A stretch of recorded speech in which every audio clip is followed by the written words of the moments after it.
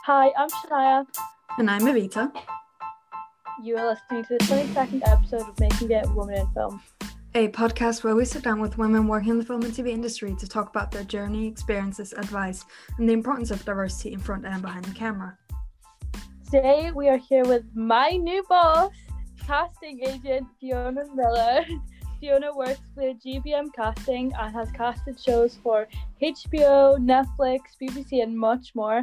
How are you? I'm very well. I'm very excited. Thank you very much for this invitation. It's useful to speak to young and upcoming talent like yourself to kind of really reflect back on not only our success, but how we can aid your success within the industry. Mm-hmm. Yes, absolutely. So do you first want to talk a bit about how you found out you want to work in this industry, and then when you found out that there was casting specifically you wanted to get into? So I have a long and illustrious career in public sector, so working for local authorities, working nationally, some political organisations in the voluntary sector. And I knew absolutely nothing about TV till I met Mr. Wright, who is Mr. GBM Casting. And I started to go out with this bloke who had this extra agency, and I was like, I had no idea what extras were. And then obviously we got married, and Graham that business had always been in the background of my life and our relationship. And that's how my understanding of TV started to work. So to cut a long story short, I had the opportunity to take redundancy from a council, and I felt that was the right step for me. So I took it, and Graham kept saying, please work with me, please work with me. And I was like, can't live and love and work together. And he's like, no, come on. So he took me on, and it just started to flourish there.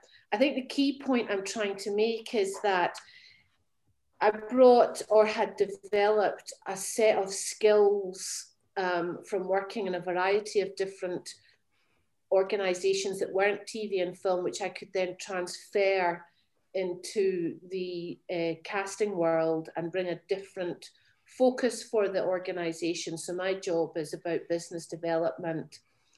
I work alongside Graham, and so as well as doing business development, we also have to make sure that our customers and our core business is our priority.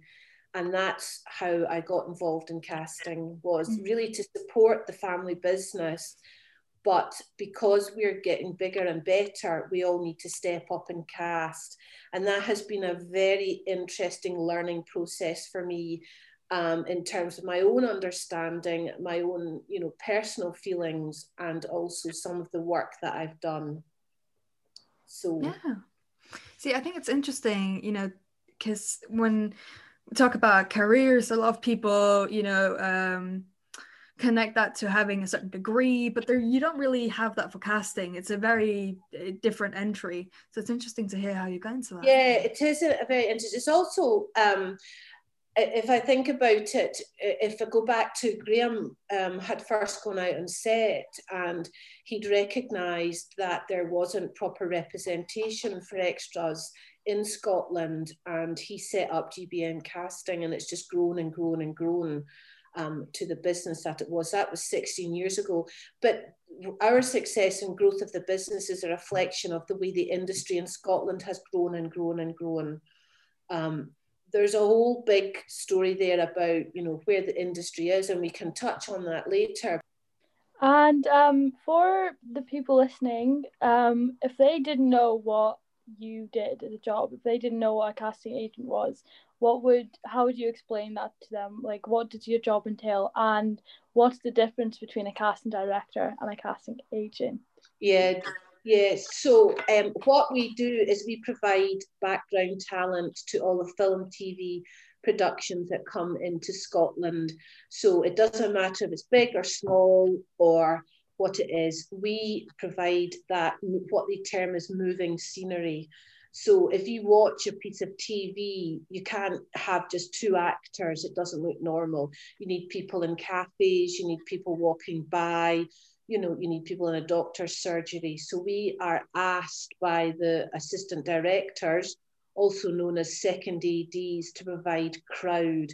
Now, you mentioned we had done, or did, I don't know which way it is there, we had done HBO Succession, and the big scene was up done in the V&A in Dundee, and we had, it was a big charity event for the main character's birthday. Now, you couldn't have just had the main 5 people in that birthday, so there was another 250 people in that scene that all had to be not only cast, but availability checked, put into costume, given a call time, and managed. So our job is, so productions do pre-production, production, post-production, and our job straddles pre-production and production.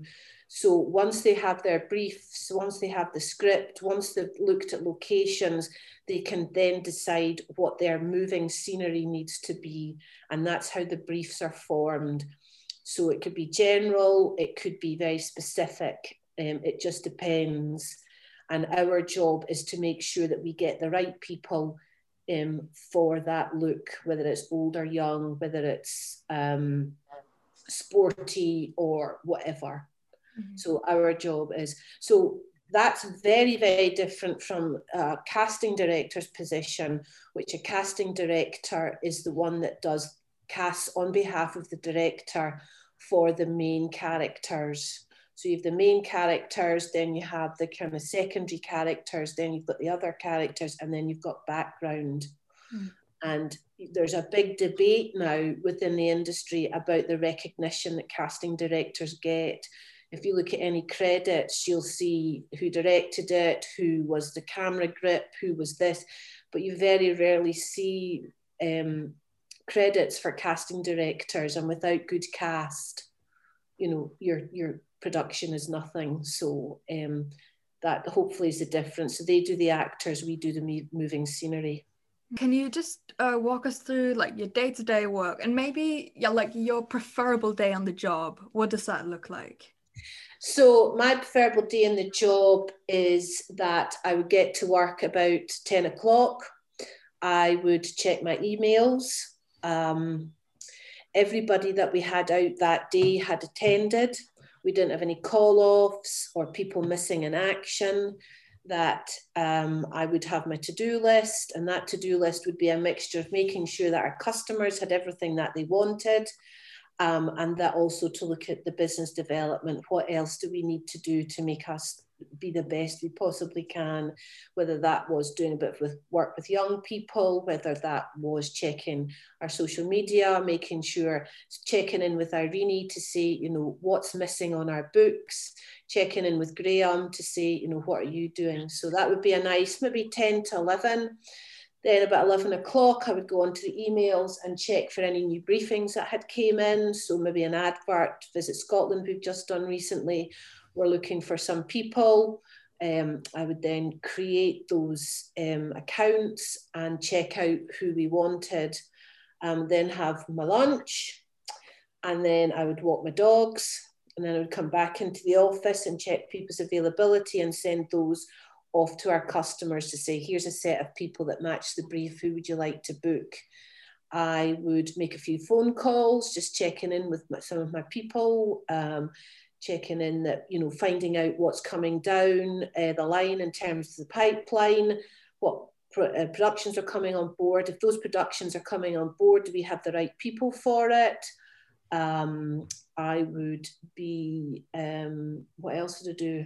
About 4 o'clock, we then kind of do a group check-in to make sure that, because witching hour, we call it, which is 5 to 7, is when the production call times start to come through for the next day. And we would be checking to make sure that we're getting those through and that everybody's checked in for the next day. I would probably start to finish off about 6, 7 o'clock, try to finish off, and then go through, I work from home, so I'd have my dinner, and then I'd come back and do a kind of additional hour of work, and then I would finish up for the day. That would be my perfect day. Wow, that is a lot of work. But it doesn't go like that.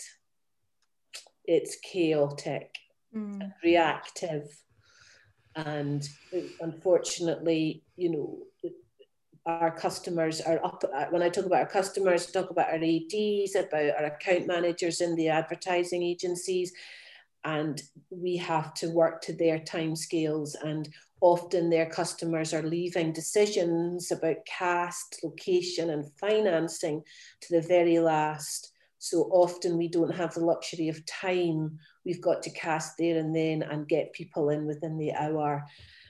You know, we've then perhaps, if people have called off that morning, you know, our days tends to start at 7 o'clock in the morning when call time, when people are supposed to be on set. If people have gone missing in action or just not bothered to turn up, we have to then find that out. Often, more than less, we have to replace those people. So we are then spending from 7 till 10 o'clock trying to get a replacement onto set, and that can be very stressful, because being an extra is a really professional job. It's not just a kind of a fancy a day out in TV. You have been cast for a specific reason. You may have been fitted for a costume. And you've been fitted for that. And then the director may have decided he wants to do X, Y, and Z with the background. And all of a sudden that person doesn't turn up. So that's a massive reputational issue for us. So if you don't turn up, and you know, we will not work with you again, because we can't take that risk. You know, you're not, if you've got a job in a hospital, or you've got a job as a lawyer, or you've got a job in a shop or driving a bus, you can't not turn up to work. So that applies for, you know, extra work as well. It's a professional job. We are a professional agency, and call-offs are just totally unacceptable. It's a very stressful part of the job. I think this definitely sounds worth it, of being a bit high on the credits. Like, that's work, you know? This is not, I think a lot of people have the idea that extras just appear, but they don't. Like, this very clearly a very intensive job. Yeah, so if I talk about, we had the HBO job, and that started probably 2 months before actually those people were out at the V&A in Dundee. And that started with us doing a pop-up casting in Dundee. So we had to find a place that we could do the photo shoots. And I was at one of our photo shoots today. We had to get the word out there across Dundee that we were looking for local people. We then had to get them all registered online. We then had to send them an invitation. We then had to get our photographer and ourselves and make sure that that date matched with when the AD could come, because the AD had to be involved in casting, so she could start to see the people coming through and saying, I like that person, I like that person, I like that person. So then we're clocking that to think, right, that's the look she's looking for. She's not looking for that. We all then had to get everybody, and you're talking 200 to 300 people turning up at a casting. So each of those people had to be briefed properly, explained what the job is, answer questions. They then had to get their photographs taken. Those photographs are then loaded onto their profiles, and then we leave. We then have that set of people, and then we've got to check their availability, because the V&A shoot was done overnight. So, you know, and the filming schedules move around all the time. So it might have said it was Monday, Tuesday, Wednesday, but, you know, then the director or I'm not sure, then the schedules changes, so we have to check the availability. And then the ADs then saying, book them. Then maybe they've decided they don't want to do it. So then you're backwards and forwards. Anyway, so you get the picture. We then got the 250 people that we need. We all then need to ship them to Glasgow to be fitted for evening wear. So you're then organising people onto buses who are then driven down to Glasgow, who are then fitted by the costume department. And if your measurements are not in your profile, they might have pulled out a 14 for you. but actually are a 12. And then the men are away off to a dress hire service to get fitted for that. We then have to get them all up the road. And then that's half the job. The next job is then starting to get the dates out. Some people drop out for reasons that are beyond their control. Childcare, their work commitments, you know, some people come sick. That's okay. And then once we've got everybody, we get the call times. Now, for this job, Graham, he was on set for the 4 days. So you've got 250 people arriving at the same time. And we have particularly technology, we've got pop tech that allows us to check people in. So you've got 4 people in a table checking 250 people in. And that's really important because we need to know you were there. And then maybe there's people late, so you're trying to find out where they are. People are, you know, can't find the car parking, you know, it goes on. And then we then need everybody to be checked in because that's a payment issue. One of the things is it's really important that people are paid and paid on time. So then once we've checked everybody in, we then go into a process of payroll so that they're paid.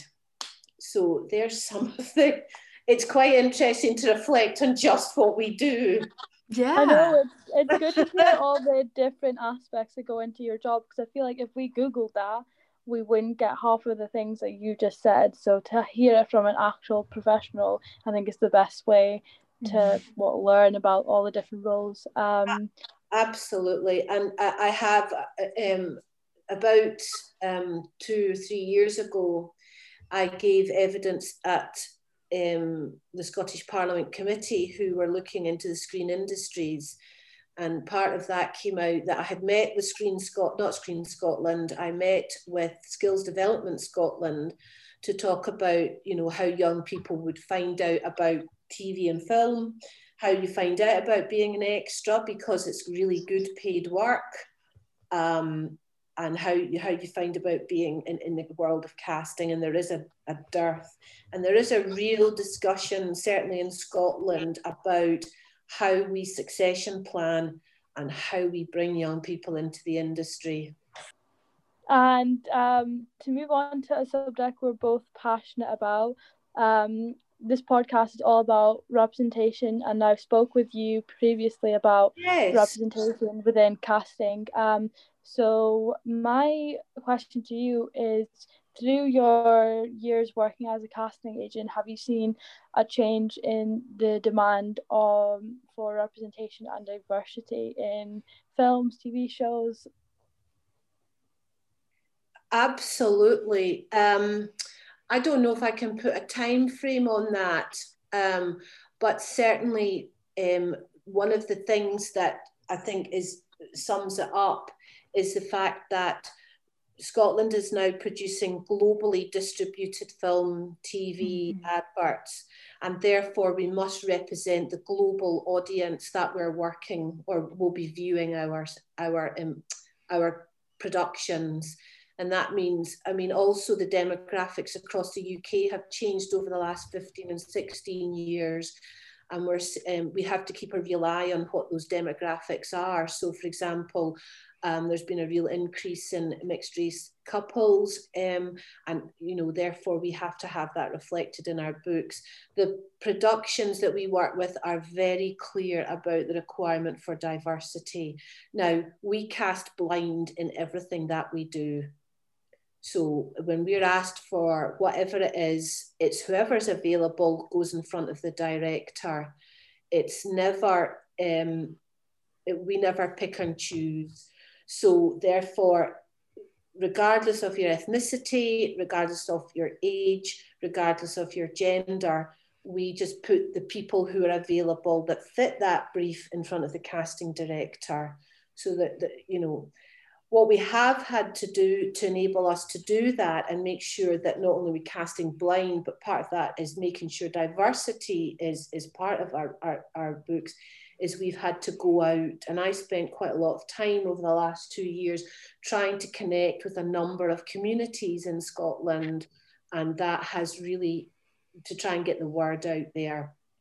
I'm not sure that people recognise themselves on the TV, and we have to encourage people to come forward for that. So we're getting there, but we need to do more work on that, particularly around the older ages of people from particularly Indian, Pakistani, any of the African or Caribbean communities. We need older people, but I'm definitely seeing an increase in younger people coming through from the different communities, and that's brilliant. Mm-hmm. Yeah, it's what we've been talking about a lot is, you know, when people say, oh, we just can find them, it's usually because they haven't gone out to look, but it's so great to hear that you are doing that work. I'm interested in more also about, you know, hiring older people, because that's a huge thing that we see in statistics, especially for women. Once they hit 40, like, you know, their roles just go down and down and down. How do you see that with casting?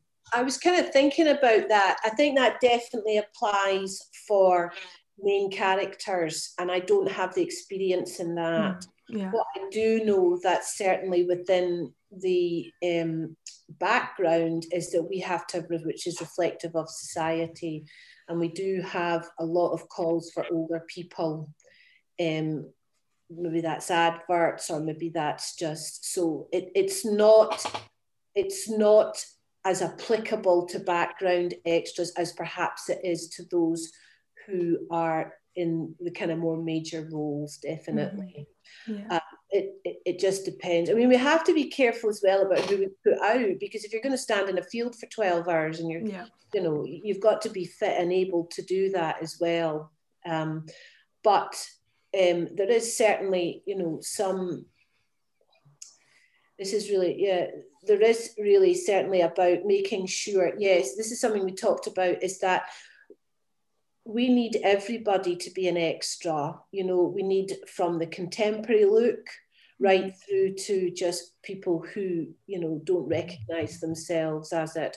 I don't know if we can talk about the beautiful people, but yes, we need beautiful people and models, but we also need people who have got what I would term as a very pared back look, because we do a lot of period dramas in Scotland, we do Outlander, and you can't be on Outlander with that contemporary look with your hair coloured, or perhaps your eyebrows a certain way, or, you know, nail varnish, or the kind of false nails. Those are absolutely no-go for period drama. So, that's pretty tricky, because I think people who are attracted to the type of work tend to have that more contemporary look, and we need to encourage people who don't have that to come on board as well. Yeah, that's really interesting.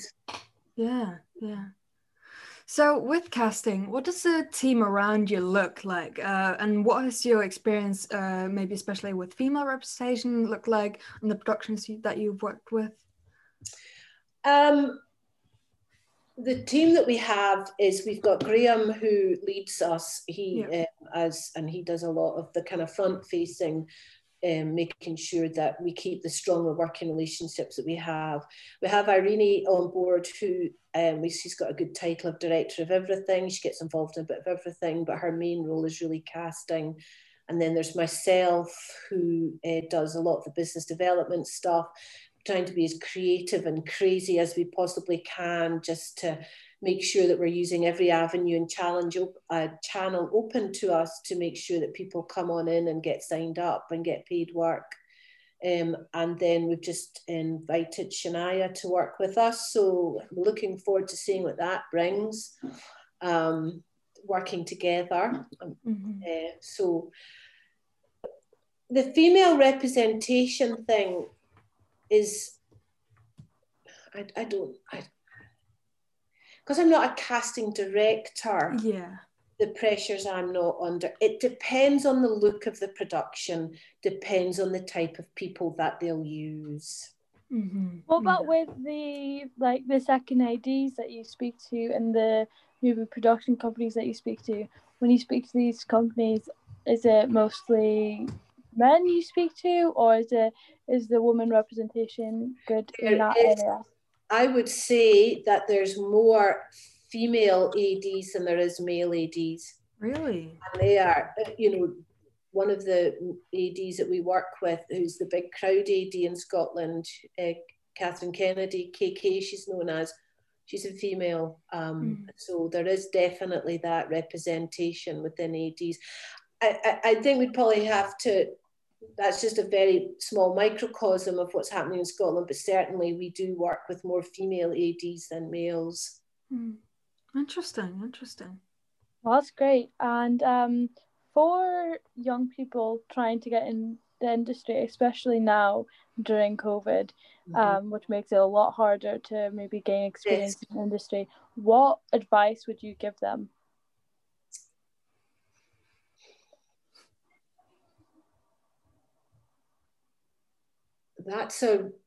What advice? How could they? Yeah, it's definitely, see, the problem is I'm going to say it's about networking. It's about who you connect with. But I also think, and I say this all the time, is we need in Scotland to stop sitting waiting on people to give us things to do, to Netflix arrive, HBO to arrive, the BBC to give us something. There is incredible talent, whether that's writing talent, that's acting talent, musicians. And I think if you start to create your own content, that will then generate in itself energy. And I think that's a really good way of showcasing your own talent. There's also the kind of practical elements of it. If you want to become an actor, the casting directors are very clear that you need to have proper training. Now, I'm not an expert in the courses on that, so you need to really think about, where you're, as part of the course, you're going to be showcased and where casting directors will see you. If you're interested in kind of behind the camera type work, again, that I don't know enough about it. What I do know is that from front of camera, Scotland needs the young people to start generating their own content and putting that onto YouTube or whatever channels it is to say, look, we've done this. Because what I do know from whenever I've met production companies is they haven't got enough good ideas. They're desperate for ideas. And if you can just showcase that, I mean, Annie Mensah, who used to work, she's now in Netflix. I think she was focused in the Vogue a couple of months ago, and it said, give me all your content, give me your craziest ideas. So I think so just in summary, there's two things. There's the networking and there's the practical skills of it and accepting that you kind of have to work your way up. But there's also about how you generate your own opportunities and the fact that Scotland has to stop waiting and sitting and thinking any minute now somebody's going to give me some content. I think that there's a real opportunity for people to start showcasing their thoughts and ideas. Yeah, 100%. Now, what about people, because you mentioned that being an extra is kind of a career, which I don't think a lot of people actually know. But what is some advice that you would give to, people who want to, become an extra? That's a great question. So first of all, you need to be registered with us, and you can register on our website, gbmcasting.co.uk, and that allows you to create a profile.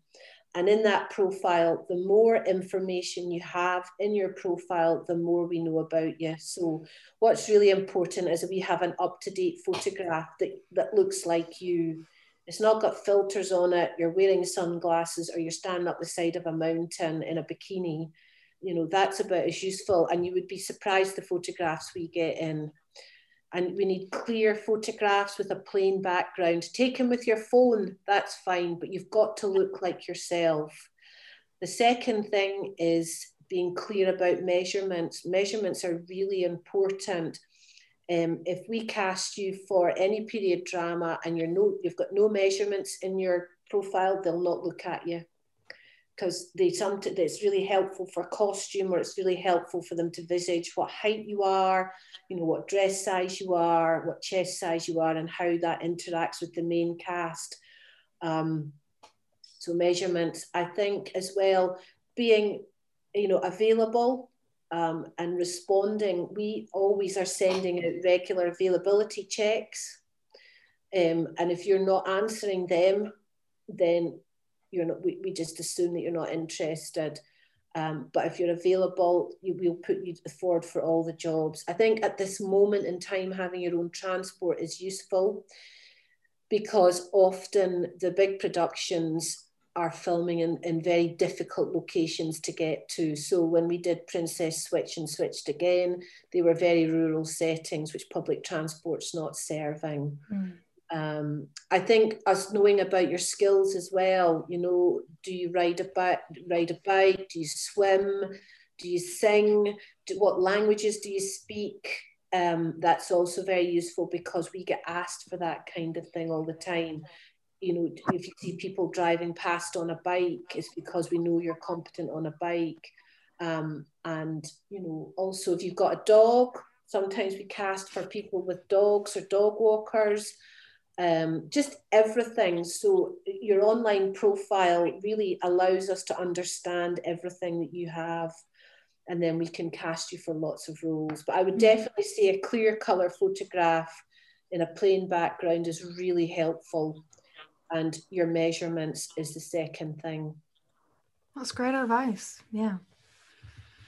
And with the industry in Scotland, I feel like when a lot of young people think of, you know, how do I get in industry, they think of major cities like you said, like London, Liverpool. So as a casting agent, how can you talk a little about the industry in Scotland and what it has to offer? Because I feel like a lot of people don't really know about it, especially if they're not in Scotland.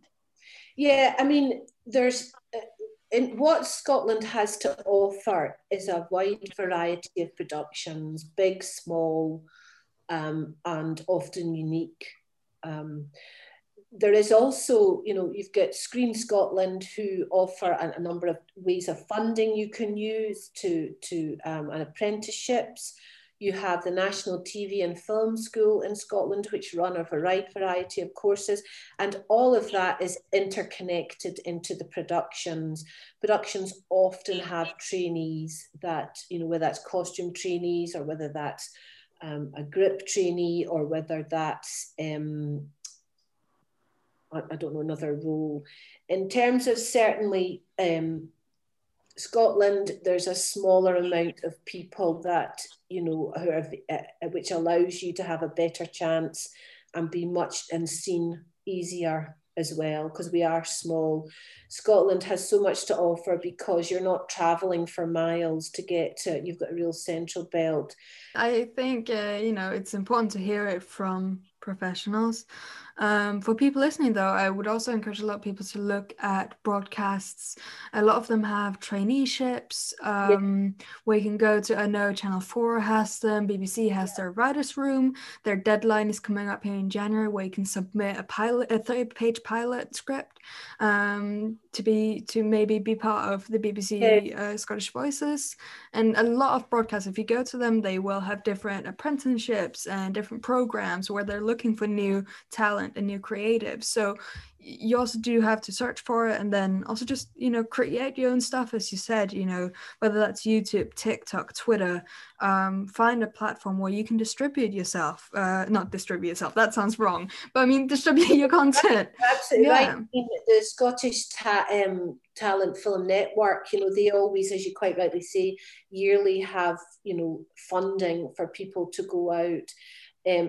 It is definitely about networking. It's about, you know, being able to contact, and we try to connect people, and because we're so aware of this gap between finding the right people and finding, we have created, GBM Casting created the Scottish TV and Film Network for 18 to 25-year-olds, and we ran 3 events in 2019, and they were very successful about allowing people who are working in the industry to speak to young people and answer their questions. Now that was supposed to be up and running in 2020, but you know, I don't need to say any more. But that's something as we will be aiming to do in 2021, which is again get back to those network meetings.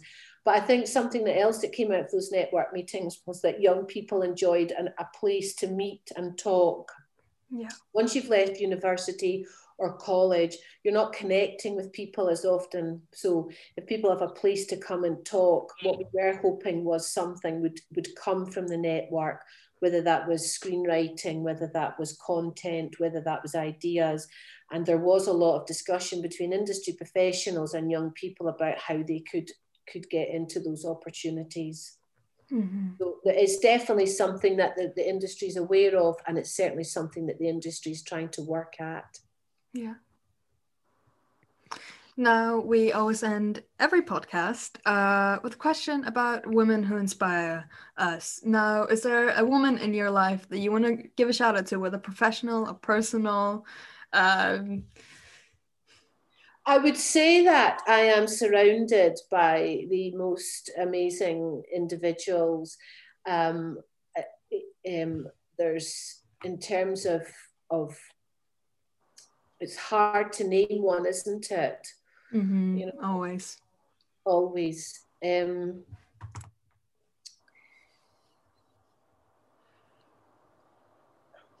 one, who will it be?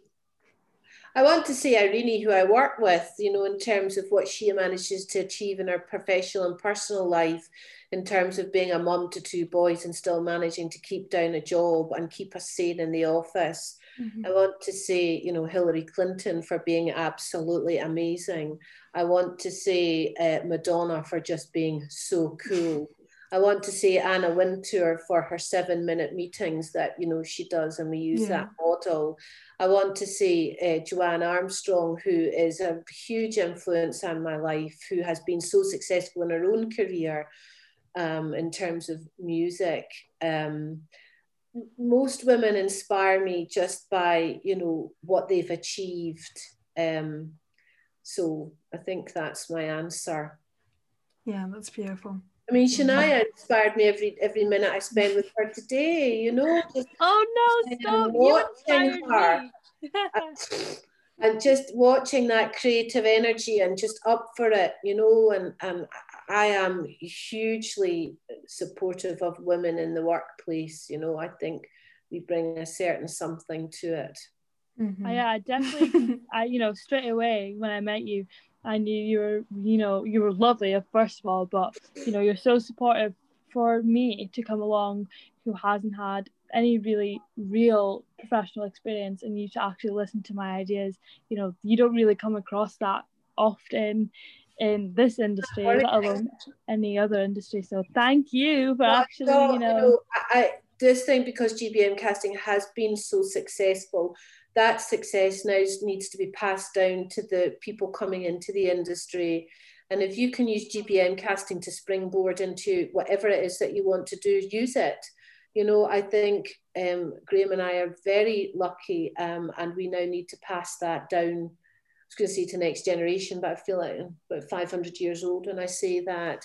And I know how hard it is in this industry, and I know how tough it is, but we need to survive in Scotland with, you know, your creativity and emerging talent coming through, and we need to make sure we grab it when it is. If I had a little laboratory of lots of young people coming up with ridiculous, crazy ideas, I'm totally happy to go with it.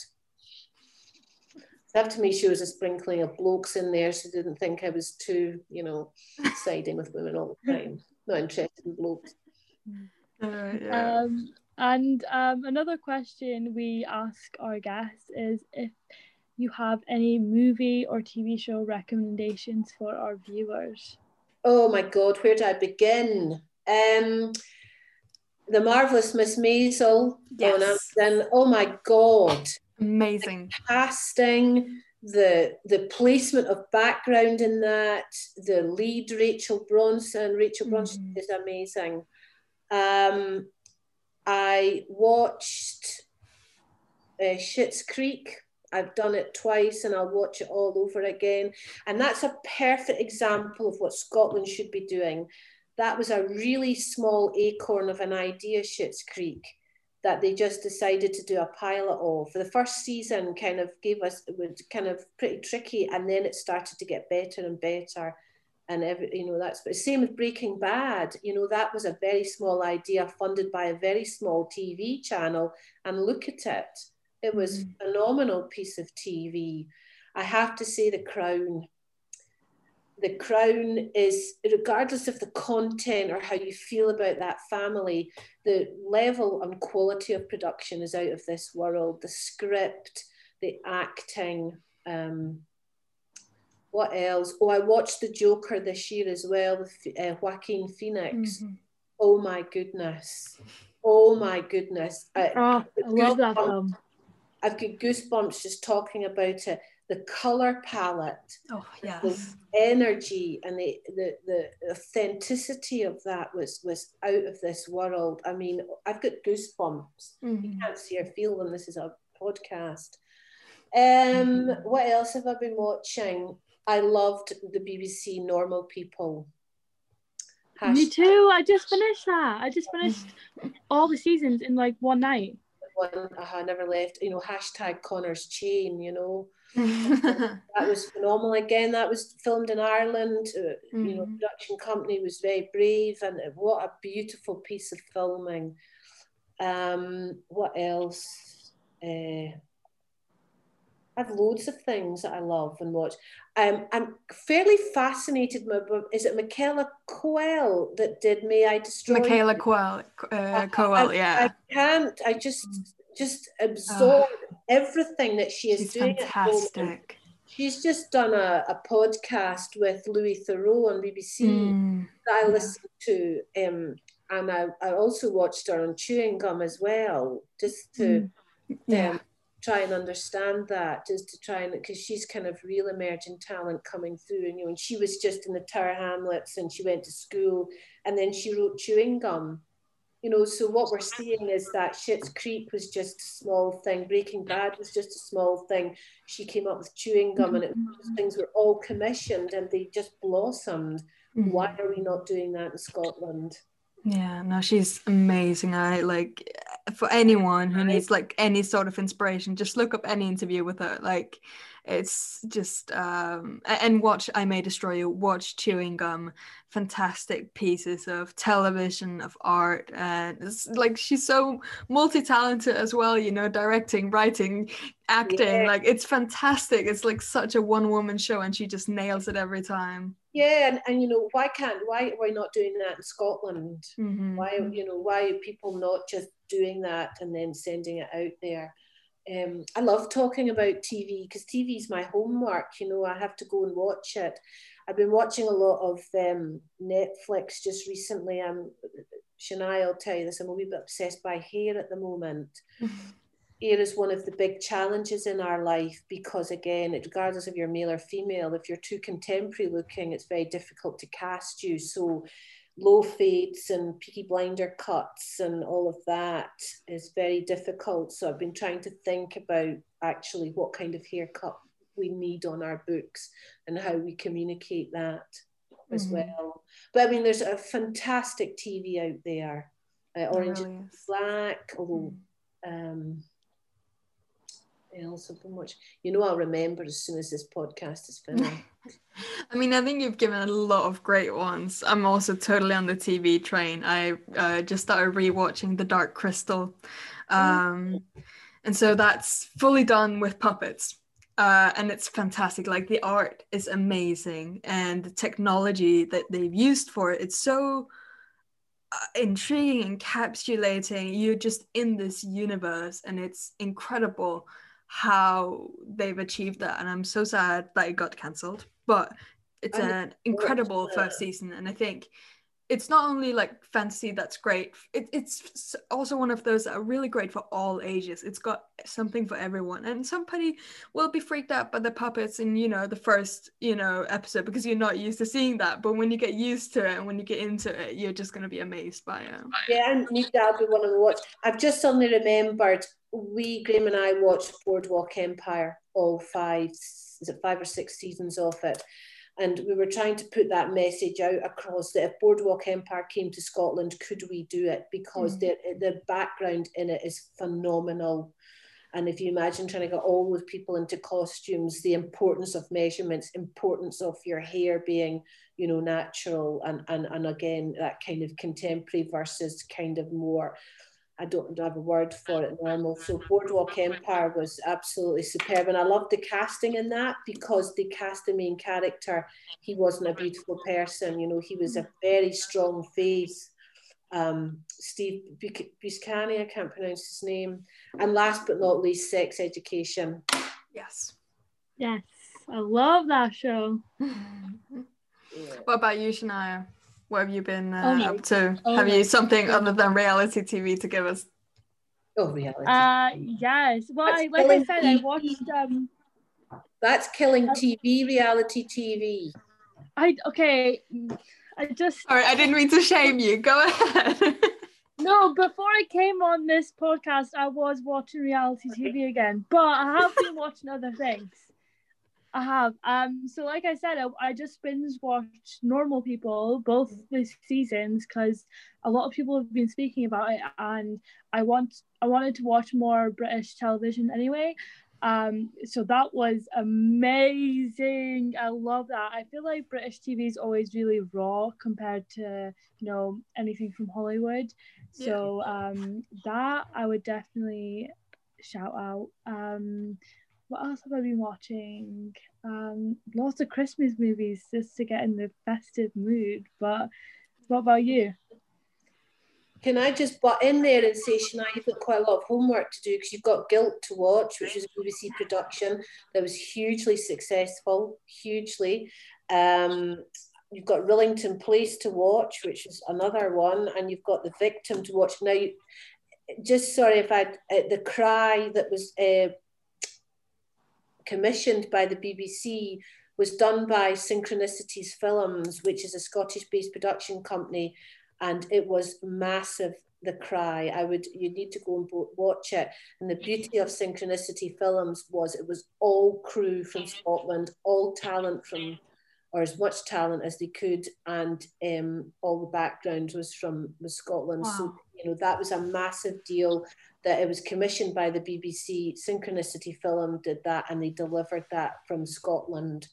And it's been hugely successful as well. So The Cry and Guilt is your homework, ladies. Well, okay, that's homework. Yeah, I will watch that. Now, to wrap this up, is there anything you want to plug or promote? Where can people find you, GBM? Thank you. You can find us on Facebook, Instagram, and a website. You need to get onto our website. I would encourage you to register with us. I'm hearing that it's going to be busy across Scotland in 2021. And as I said, fill your profile, make sure you've got a current up-to-date photograph, and you'll get us at gbmcasting.co.uk, or you'll find us on Instagram at gbmcasting. Or just go onto our website and give us a phone. We're more than happy to take phone calls. People always phone and say, sorry to bother you. You're not bothering us. That's what our job is, to answer questions, make you have an understanding of what you want to do. And, you know, we love engaging with our extras, because we are nothing without our extras. Mm-hmm. We also thank you for considering me worthy enough to do this podcast. I think it's always useful to reflect back, and, you know, I hope that we can, you know, continue to support young people. That's something that's really important for GBM Casting, is that people need to use the GBM Casting brand to move forward and springboard into their own success. Definitely. I think this has been fascinating to hear about. Casting of extras is something that I'm just not even, hasn't really been a thought too much when you watch movies. But again, hearing about all the work that goes on behind it, as I learn with every episode, every interview here, of any aspects of filmmaking, just makes you appreciate it so much more. Yeah. By watching things like Boardwalk Empire, you'll not be watching the main characters, you'll be watching all the extras now, just to see, you know, that was a real example of, you know, an amazing background. Yeah.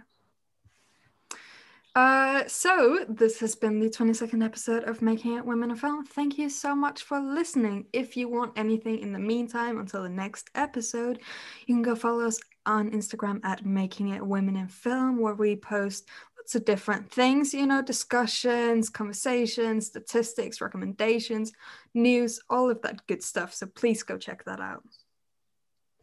And make sure to stay tuned for next week's episode. Thank you for listening. See you next week. Bye.